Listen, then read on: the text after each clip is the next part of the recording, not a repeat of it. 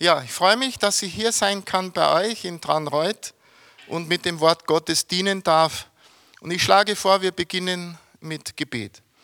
Herr Jesus, danke, dass du da bist, mitten unter uns. Du hast in deinem Wort verheißen, wo 2 oder 3 in deinem Namen versammelt sind, bist du mitten unter ihnen. Du siehst auch jetzt Zuhörer und Zuschauer an den Bildschirmen. Bitte auch für sie, dass du sie segnest, dass du unser aller Herzen berührst und dass wir dein Reden verstehen können zu unserem Gewinn, zu neuer Ermutigung. Danke, Jesus. Amen. Ich lese heute eine Bibelstelle aus Johannes 14, ab Vers 1.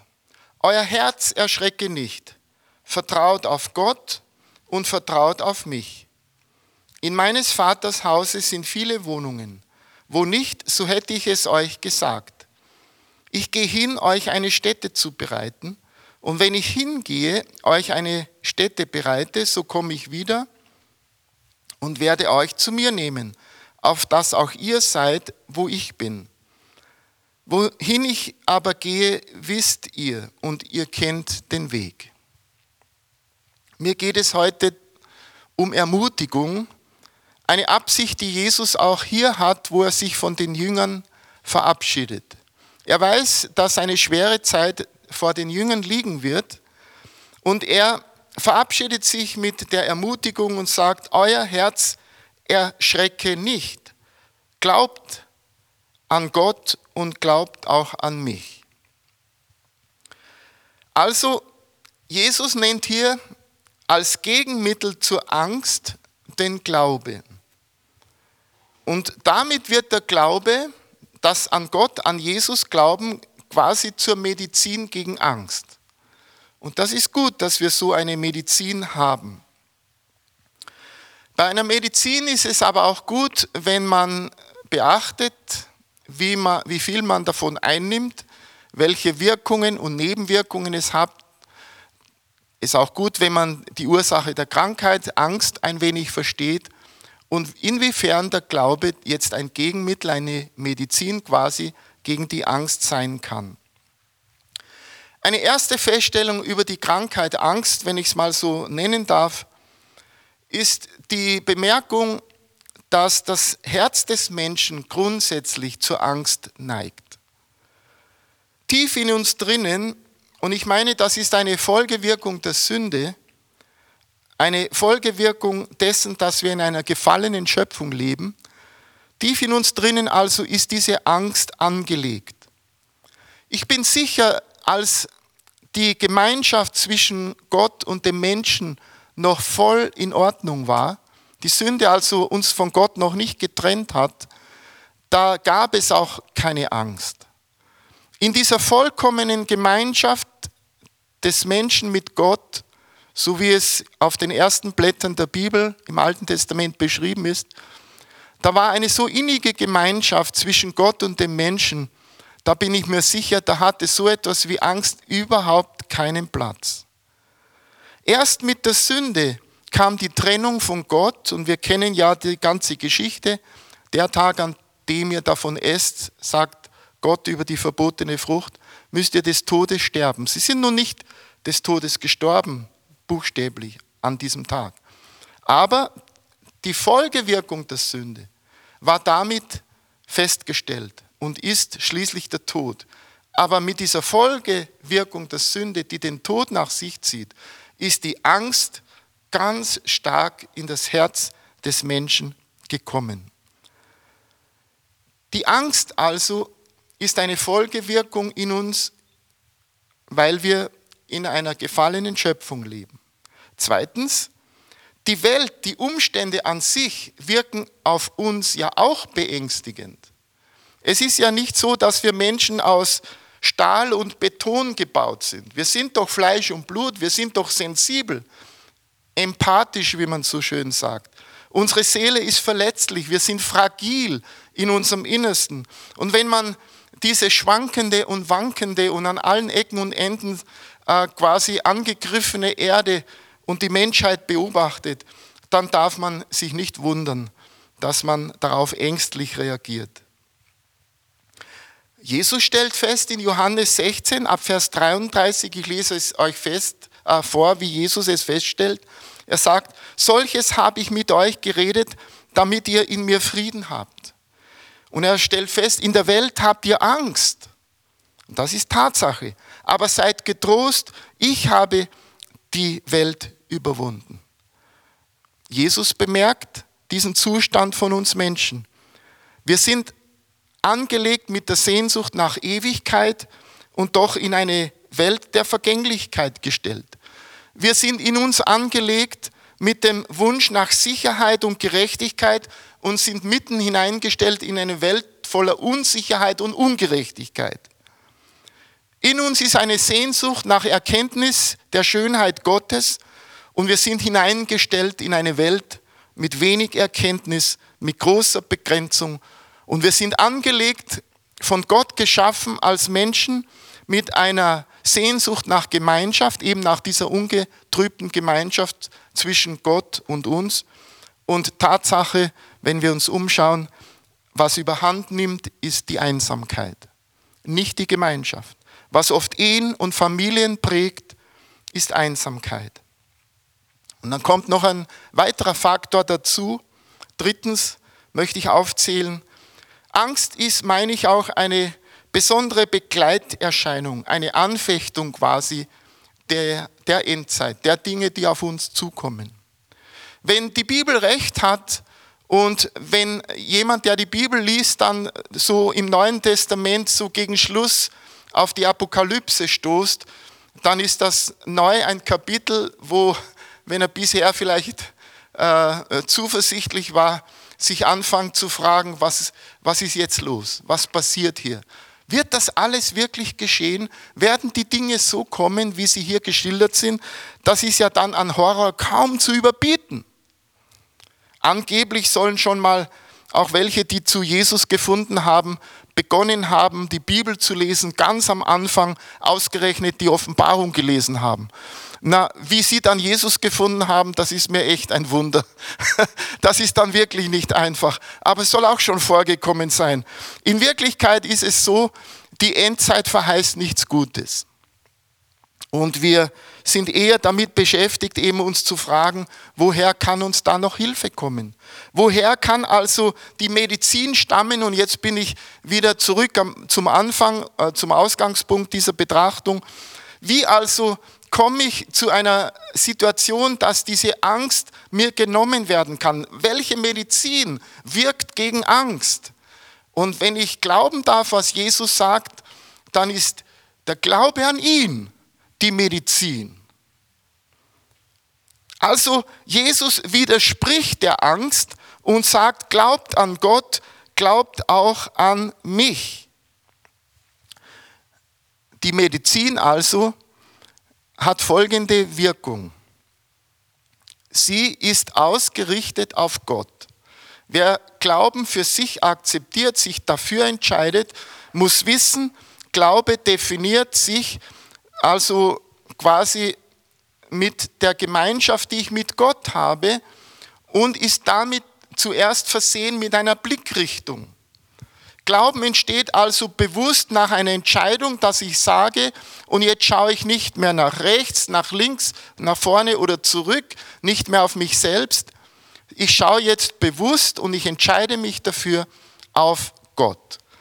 Eine neue Richtung in mein Leben einzubauen, zuzulassen, ist der Beginn von dem Glauben, der die Angst besiegt.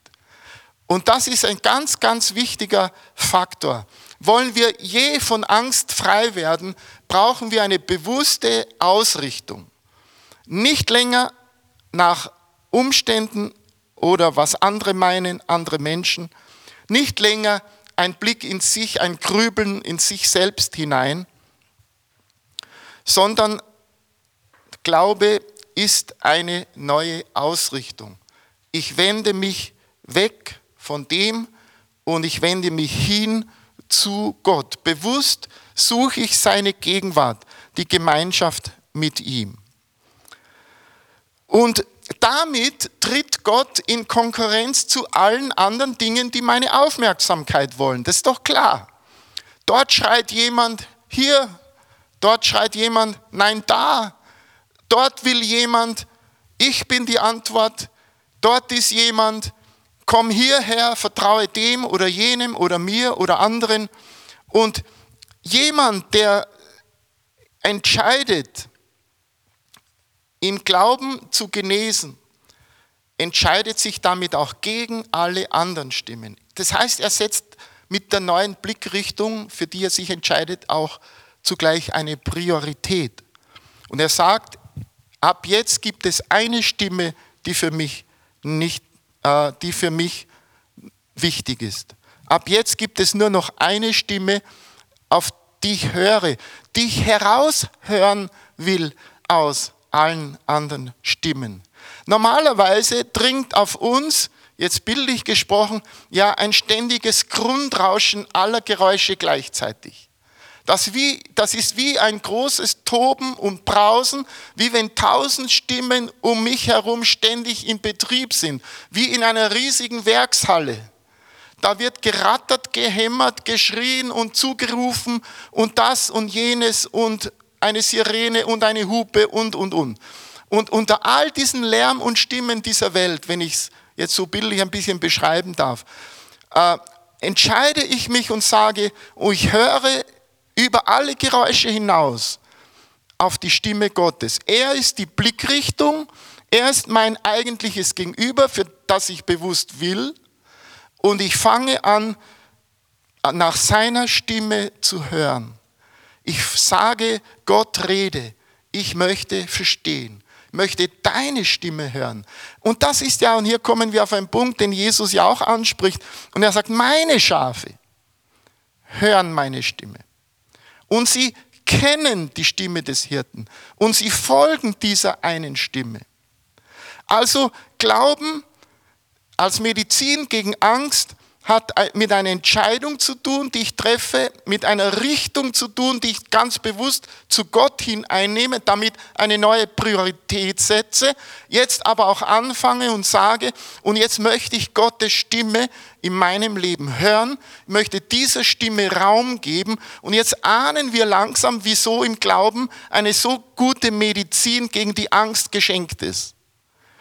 Denn ich behaupte, wenn Gott redet, Gottes Stimme vertreibt die Angst und besiegt die Angst in unserem Herzen. Meine Schafe hören meine Stimme, sie kennen meine Stimme, sie folgen mir. Stell dir ein Schaf vor, das irgendwo verirrt ist. Und der Hirte sucht dieses verlorene Schaf. Ich vermute, das Erste, was das verlorene Schaf irgendwo im Dickicht da draußen vom Hirten mitbekommt, der es sucht, ist dessen Stimme, oder? Schon von weitem, ganz leise vielleicht noch, hört das Schaf den Lockruf, die vertraute Stimme. Und auch wenn da noch lange kein Sichtkontakt ist doch schon der Trost im Herzen dieses verlorenen Schafes, denn es weiß, der Hirte sucht mich. Ich bin ihm wichtig, er ist gerade unterwegs, er ist schon in der Nähe, er kommt näher, er schreit und durch Ruf, Antwort wird die Distanz verringert und der richtige Zielpunkt wird gefunden. Die Stimme, die man hört, eine Entscheidung, die man trifft, eine Priorität, die man setzt in seinem Leben, bedeutet aber auch, dass alle anderen Stimmen zurückgenommen sind, zurückgestellt werden. Das klingt viel einfacher, denke ich, zunächst, als es in der praktischen Umsetzung nachher wirklich ist. Ich möchte deshalb einige Stimmen nennen, die zurückgeschraubt werden müssen zugunsten der einen Stimme Gottes, damit wir sie hören und getröstet werden können. Ich stelle fest, dass eine ziemlich laute Stimme in meinem Leben mein eigenes Herz ist. Ja, denkt man, das ist ja gut, man muss doch auf sein eigenes Herz hören. Ja, gäbe es da nicht eine gewisse Gefahr? Ich gebe zu, das eigene Herz ist eine starke Stimme. Es will zu uns reden und es redet auch. Das eigene Herz ist zugleich auch das, wie meine Seele klingt, was mein Gemüt von mir will, dieses Hineinhören, wie geht's mir heute und das Echo, das dann manchmal ziemlich viel Mundgeruch hat in aller Früh noch, versteht ihr die Stimme, mein eigenes, das lobt mich nicht immer. Das sagt jetzt nicht ständig zu mir, hey, du bist super und toll und du machst das, du schaffst das. Nein, ich behaupte, es ist eine wichtige Entwicklungsstufe unseres Glaubens, dass wir es lernen, auch die Stimme des eigenen Herzens ein wenig zurückzustellen. Ich stelle fest, dass der Psalmist im Psalm 42 es gelernt hat, ein wenig auf seine eigene Seele auf Distanz zu gehen. Psalm 42, Vers 5, da ist also dem Psalmisten seine eigene Seele quasi rätselhaft. Und er sagt, was betrübst du dich, meine Seele? Fragezeichen. Rätselhaft. Ist dir deine Seele, dein Gemüt auch manchmal ein Rätsel? Ich weiß nicht, wie es dir geht. Verstehst du das immer, was da los ist? Wisst ihr, was da deine Stimmung ausmacht? Ist das für dich alles so durchsichtig? Ich weiß nicht. Nein. Was betrübst du dich, meine Seele? Rätselhaft. Warum? Jetzt schon wieder. Eigentlich gäbe es keinen Grund. Und bist so unruhig in mir. Harre auf Gott. Wieder. Distanz zur eigenen Stimme, des eigenen Herzens. Aber harre auf Gott, denn ich werde ihm noch danken, dass er mir hilft mit seinem Angesicht. Also so sagt Jesus, glaubt an Gott, glaubt auch an mich, nicht an unsere Gefühle. Die Gefühle sind nicht schlecht, aber sie sind nicht bestimmend, nicht die Priorität. Die Gefühle sind eine angenehme, positive Belohnung quasi, wenn Dinge gelingen, aber sie sind nicht die eigentliche Basis meines Vertrauens und meines Glaubens und dessen, worauf ich zuerst höre. Zuerst höre ich und suche ich die Stimme Gottes wieder. Was ist die Medizin gegen Angst? Eine Entscheidung, eine Richtung, Prioritäten, eine Stimme, die ich über alles stelle, Gottes Reden, Gottes Gegenwart, Gottes Stimme. Und damit möchte ich die anderen Stimmen etwas zurücknehmen. Auch die Stimme des eigenen Herzens im Vergleich zur Gottesstimme zurücknehmen. Daran erkennen wir, heißt es in 1. Johannes 3, Vers 19, daran erkennen wir, dass wir aus der Wahrheit sind und können unser Herz vor ihm damit stillen, dass so unser Herz uns verdammt. Gott größer ist als unser Herz und er kennt alle Dinge. So frage ich, erkennt dein Herz alle Dinge? Nein. Erkennt Gott alle Dinge? Ja. Ist mein Herz aus der Wahrheit? Nein. Es ist so hin und her gerissen von Halbwahrheiten, oft sogar Unwahrheiten. In Wirklichkeit ist Wahrheit eine Eigenschaft Gottes. Gott erkennt alle Dinge. Gott weiß Anfang und Ende, Alpha und Omega. Seine Stimme kann mich freisprechen und wird mich freisprechen, der mich lieb hat und den Preis seines Sohnes Jesus Christus. Und gibt mir Frieden, wo mein Herz einfach staunend daneben steht. Und das ist auch gut so. Das eigene Herz, eine laute Stimme. Nimm sie zurück im Vergleich zur Stimme Gottes. Möchtest du, dass Angst besiegt wird in deinem Leben? Eine zweite laute Stimme sind die Umstände, die Geschehnisse, die Ereignisse. Angst um den Arbeitsplatz. Angst um seine Existenz. Angst um das wirtschaftliche Auskommen. Angst im gesundheitlichen Bereich vor Krankheiten. Angst, dass Dinge nicht gelingen, Prüfungen vielleicht schief gehen. Also laut sprechen die Umstände in mein Leben hinein und machen Angst. Auch hier gilt es, diese Stimme zurückzustellen im Vergleich zur Stimme Gottes. Wollen wir Glauben lernen? Misstraue dem eigenen Herzen, höre Gottes Reden. Wollen wir Glauben lernen? Misstraue den Stimmen aus den Umständen, hör auf Gottes Reden. Ich möchte, um das zu illustrieren, erinnern an die eine schöne Geschichte, wo Petrus im Boot mitten im Sturm Jesus auf den Wellen kommen sieht. Erinnert euch, habt schon mal gelesen? Und Petrus vollmundig, extrovertiert, anführermäßig, chefmäßig. Gott, Jesus, bist du's? Dann heiß mich zu dir kommen. Und wisst ihr was? Es funktioniert. Er steigt aus dem Boot. Er geht bis zu einem gewissen Moment. Plötzlich wird die Stimme Jesu, der gesagt hat, komm, im Vergleich zur Stimme des Sturmes, so leise. Der Sturm wird lauter als die Stimme Jesu. Und was passiert mit dem Glauben von Petrus? Der wird klein, erlischt.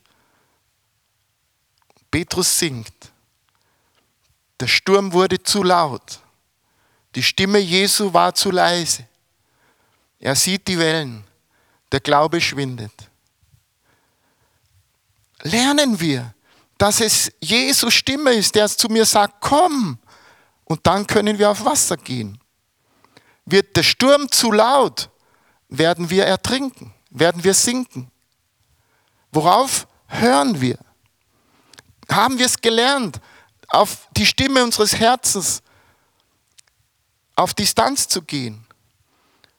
In Bezug auf die Stimmen der Umgebung auf Distanz zu gehen? Noch eine dritte Stimme möchte ich erwähnen, die auch gefährlich ist für jemanden, der zuallererst auf Gottes Stimme hören möchte. Das ist die Stimme des Feindes selbst. Wisst ihr, dass Satan auch nicht schweigt? Wenn ich vorher von so einer Werkshalle geredet habe, vieler Geräusche und Stimmen und Sirenen und Geschleife und Gehämmer und Gequietsche, dann ist unter all diesem Geräuschpegel auch die Stimme der Schlange dabei. Der redet immer noch. Satan redet immer noch. Und er ist so ein Verwandlungskünstler. Der kann die verschiedensten Stimmen annehmen. Einmal im Leben Jesu hat er die Stimme Petrus angenommen und hat mit der Stimme von Petrus, durch Petrus gesprochen und hat Jesus versucht, Angst zu machen.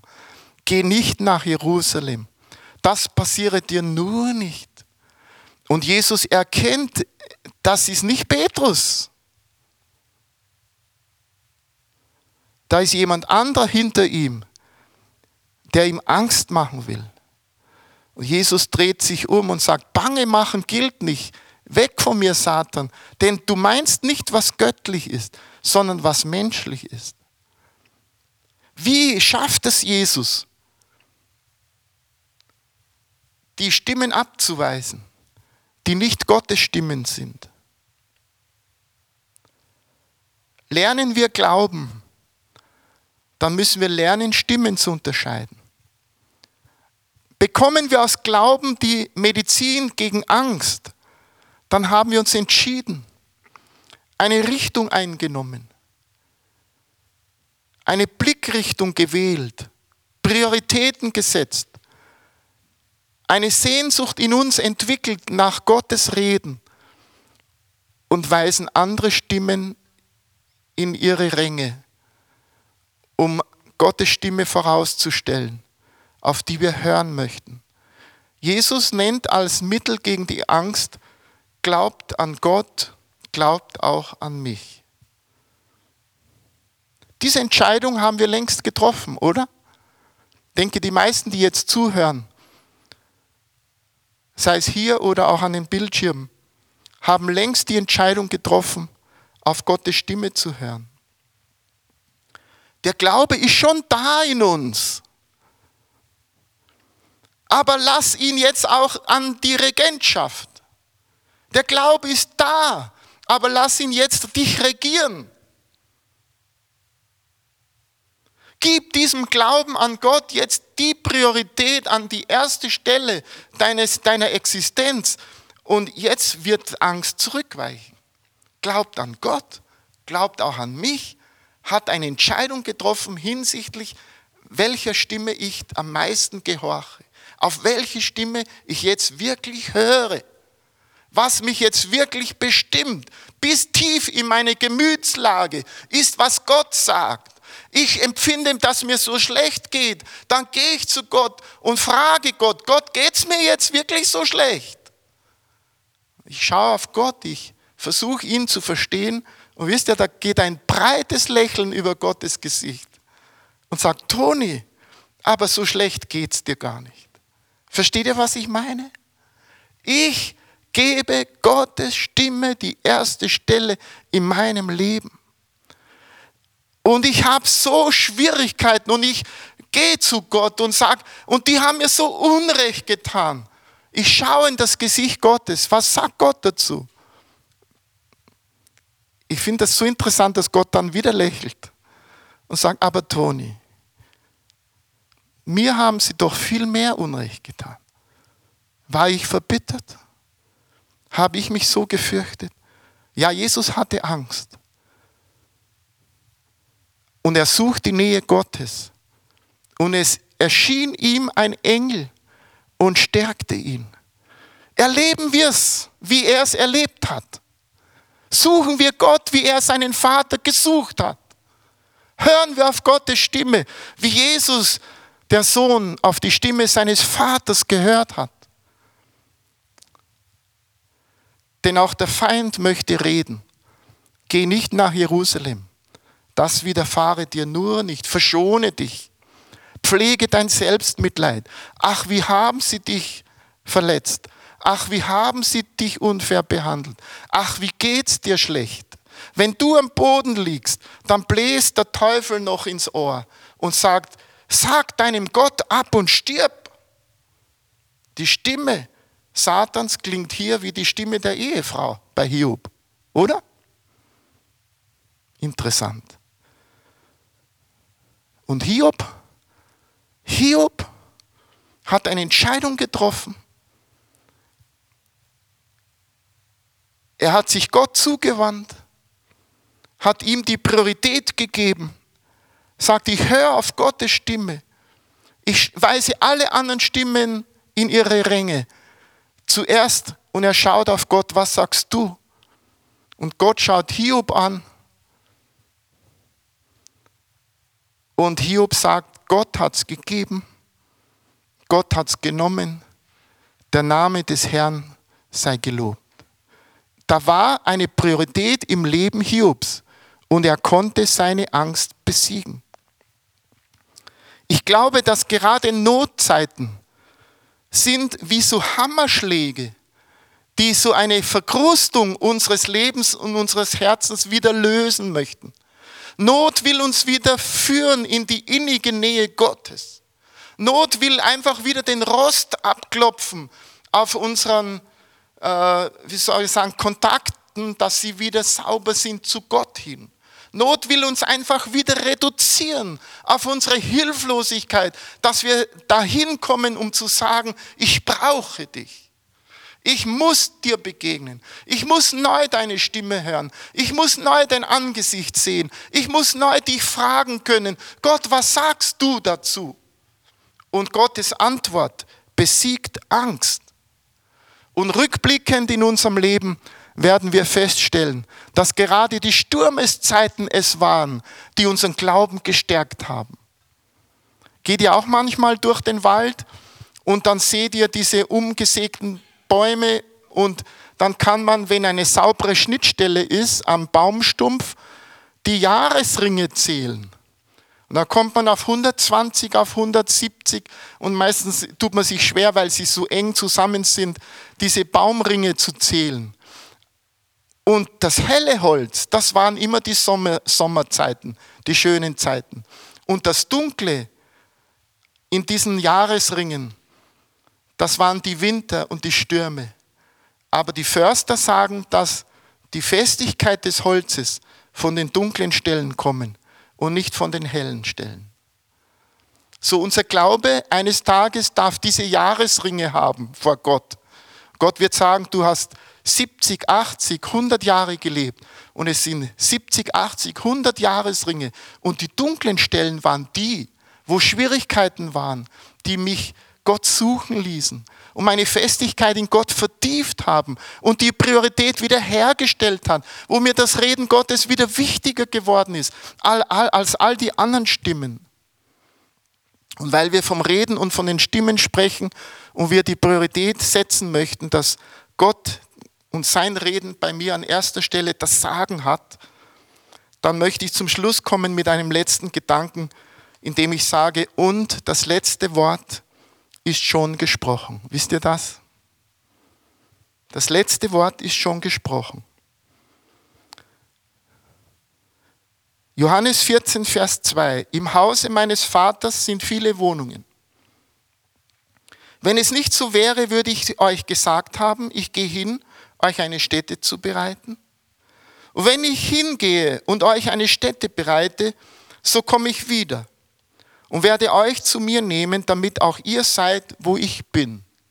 Das ist längst erledigt. Und wohin ich gehe, dahin wisst ihr den Weg.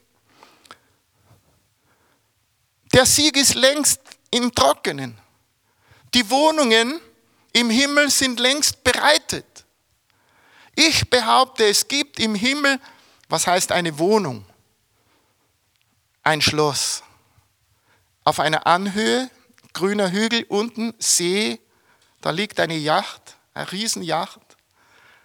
Und auf der Villa, draußen vor dem Tor, steht Anton Bergmeier. Die Villa ist schon fertig.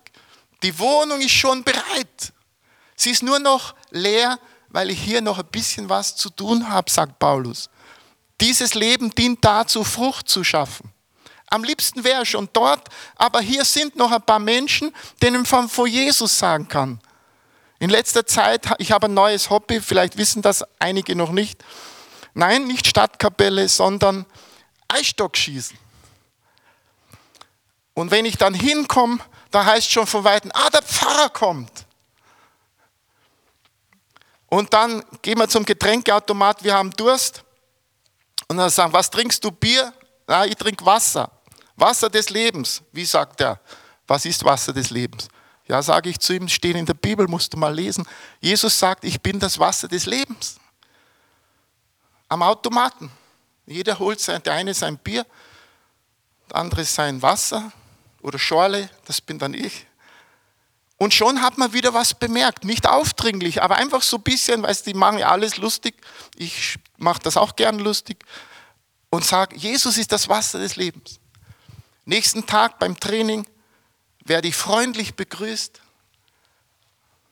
Wenn ich daneben schieße, dann sagen sie, jetzt musst du aber beichten gehen. Ich freue mich so drüber, dass das ein Thema ist im Verein. Und wenn ich mal treffe, und das kommt auch vor, dann sage ich, ja, da hat dir Gott geholfen. Das stimmt doch. Wir haben noch was zu tun, aber das letzte Wort ist schon gesprochen. Die Wohnung ist schon bereit und auf der Wohnungstür steht mein Name. Und ich freue mich, dass sie schon da ist und noch leer, aber bald werde ich einziehen. Hier habe ich noch ein bisschen was zu tun, bei der Stadtkapelle, beim Eisstockverein. Noch ein paar Menschen brauchen Jesus. Sagen wir es weiter. In der Welt habt ihr Angst. Wir haben die Medizin gegen die Angst. Ihr glaubt an Gott, glaubt auch an mich. Lasst uns die Stimme Gottes hören, ihr Priorität geben, dass wir mutig sind, keine Angst haben. Hören wir auf die Stimme Gottes, geben ihr Priorität, folgen dieser Stimme. ermutigt und gestärkt und getröstet und sind seine Zeugen in dieser Welt, in der es immer noch lauter, immer noch bruchstückhafter, ungerechter zugehen wird. Müssen wir uns nicht fürchten. Wir haben eine Stimme, der wir unser Gehör schenken. Es ist Gottes Reden. Amen.